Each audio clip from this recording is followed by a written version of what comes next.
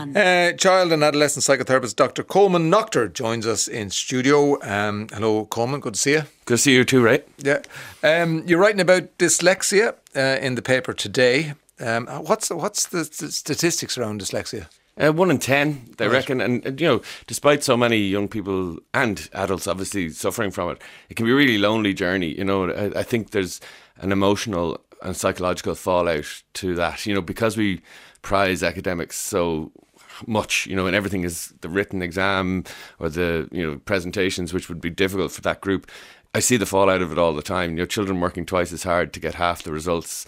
And the column is just about, can we be a bit more creative in our curriculum and assessment to include, other ways of assessing that might play to their strengths. It was something I did.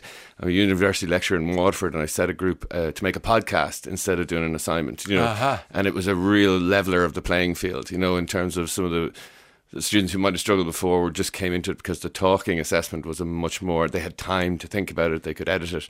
It was brilliant. The production level is fabulous. One of the positive side effects of the TikTok generation, I think, Yes. that they could really do that. But it just got me thinking, we need to really include more versatile assessment for people. Because I've spoken to so many people in their 40s, for example, who were never diagnosed.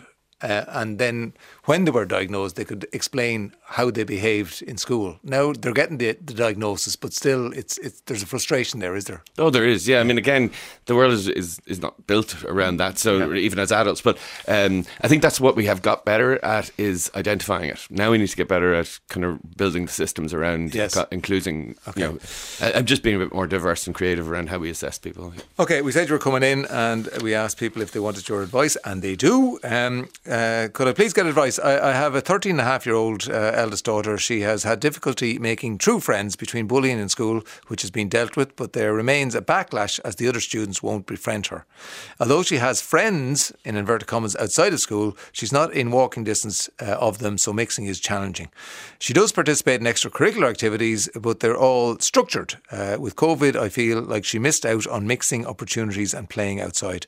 At this point, I'm unsure if I'm offering her the best advice when it comes to her group of friends. She often feels cut off or second best. I urge her to suit herself when the second-hand invites come in, but I feel like she's always looking for the best friend connection. I simply feel like she has had a rough start with the experience of making a friend. I may be biased, but believe she's a great kid. However, lately she's moody and tearful. We monitor her internet usage and she talks to me regularly. We have a close relationship.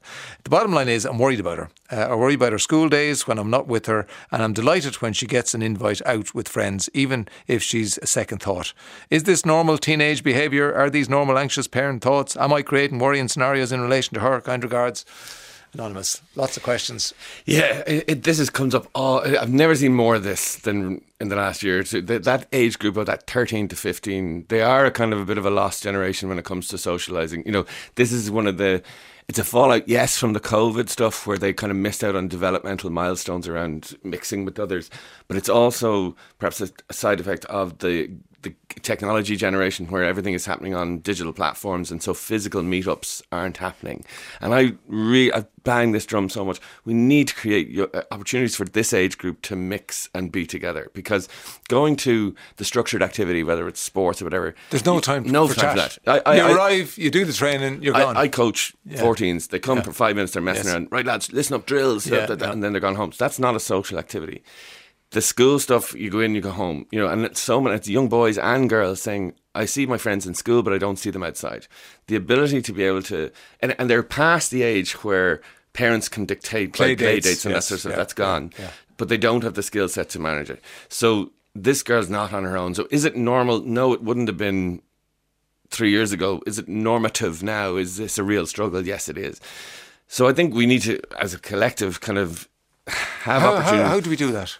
I think as the adults in the room, we need to kind of set up opportunity. I'd love to see the youth club come back. I'd love to see the opportunity. Now, Feroiga is still going, so there are. Again, are you going to get the numbers? And again, I think from the point of view, every little community, you see all these things. Like there's some great things going on about walking groups around GA pitches at night and all this sort of stuff.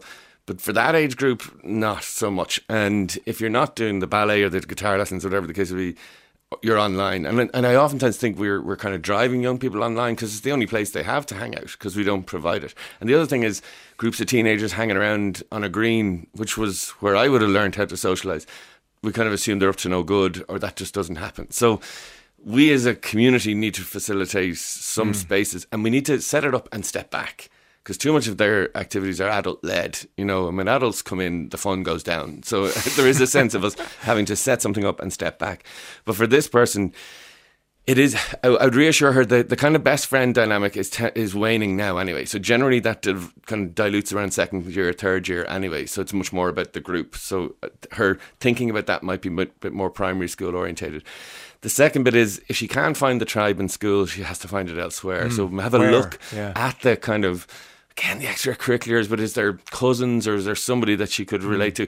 The most important thing here is that every time these children have knockbacks or they invite someone over and it doesn't get reciprocated, they don't get invited back, there's almost like a seeping of their self-worth. Yes. You know, so what you have to do, and they're less likely then to engage. Yeah, and it's one of the things as a parent so frustrating. You can't control friendships. You can't control. You know, we can try and influence them a little bit, having words with other parents, etc. You can't control it.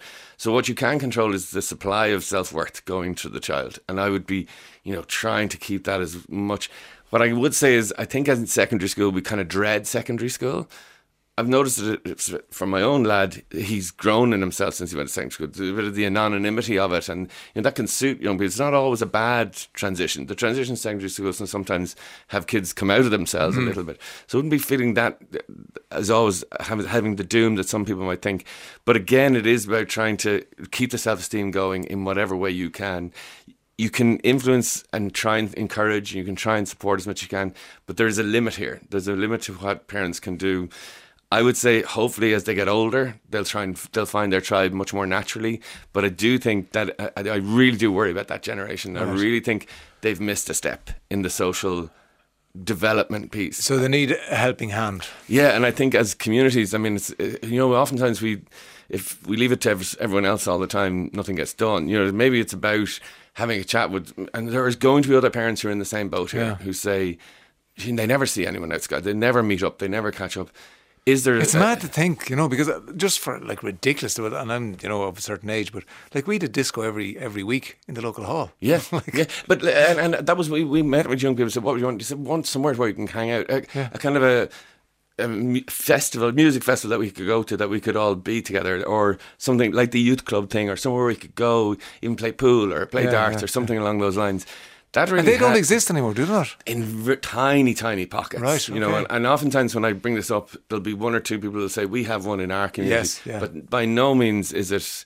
Well, definitely not in the city. No, you know, and the urban things, you know, and we assume that urban kids have access to all these things, but they actually need scaffolding to be able to engage and use those facilities. It's fine living next to a cinema, but you want to be able to go there with your pals and have that thing. But I do think, and again, I would say, schools, parents, communities, we have an opportunity here to kind of address a need, because that's going to follow them. You know, if you miss out on those steps at 13, 14, 15, they're not going to magically improve at 17, you know. So I think there's a responsibility on us. I feel passionately about it to try and do something to offer them some space. It's a big job of work, isn't it? And it is, you know. And again, when I talk to people about this, they run into the blocks of children's insurance and all this sort of stuff. Yeah. And sometimes child protection kind of gets in the way of child well-being, you know what I mean, in terms of sometimes the bureaucracy of things can make it really difficult. Anyway, I suppose there's some consolation for this woman in that she's not on her own, her and her daughter aren't on her own, that this is common. Again, there's not an answer, but maybe don't feel isolated that your child is something wrong with them. There's lots of children who are struggling, who are nice kids, good kids, social kids, who are just not able to find that link. What about from your experience, because we won't have time to do another one, so we'll stay with this, the other side of secondary school that, you know, I hear and you read a lot about people who find their tribe when they go into third level. Because if you're into a certain thing and it's very narrow, you're unlikely to have friends, but then when you get to university, you're with like-minded people. Yeah, and I mean, the idea of your tribal location is much more likely when it's choice-driven. Yes. Do you know another thing? And I was never a fan of it growing up myself. A transition year seems to do a lovely job of that. You rejig things, you move out of groups, you put people in groups that they normally wouldn't be.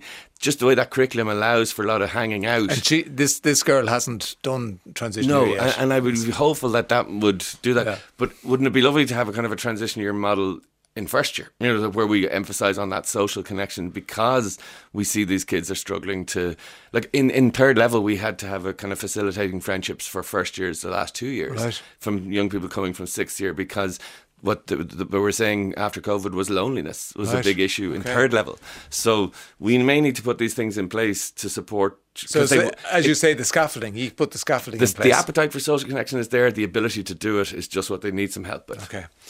Colman, thanks so much. That's Dr. Colman Noctor, child and adolescent psychotherapist. And you can read that article on dyslexia in the Examiner today. Thanks very much, Colman.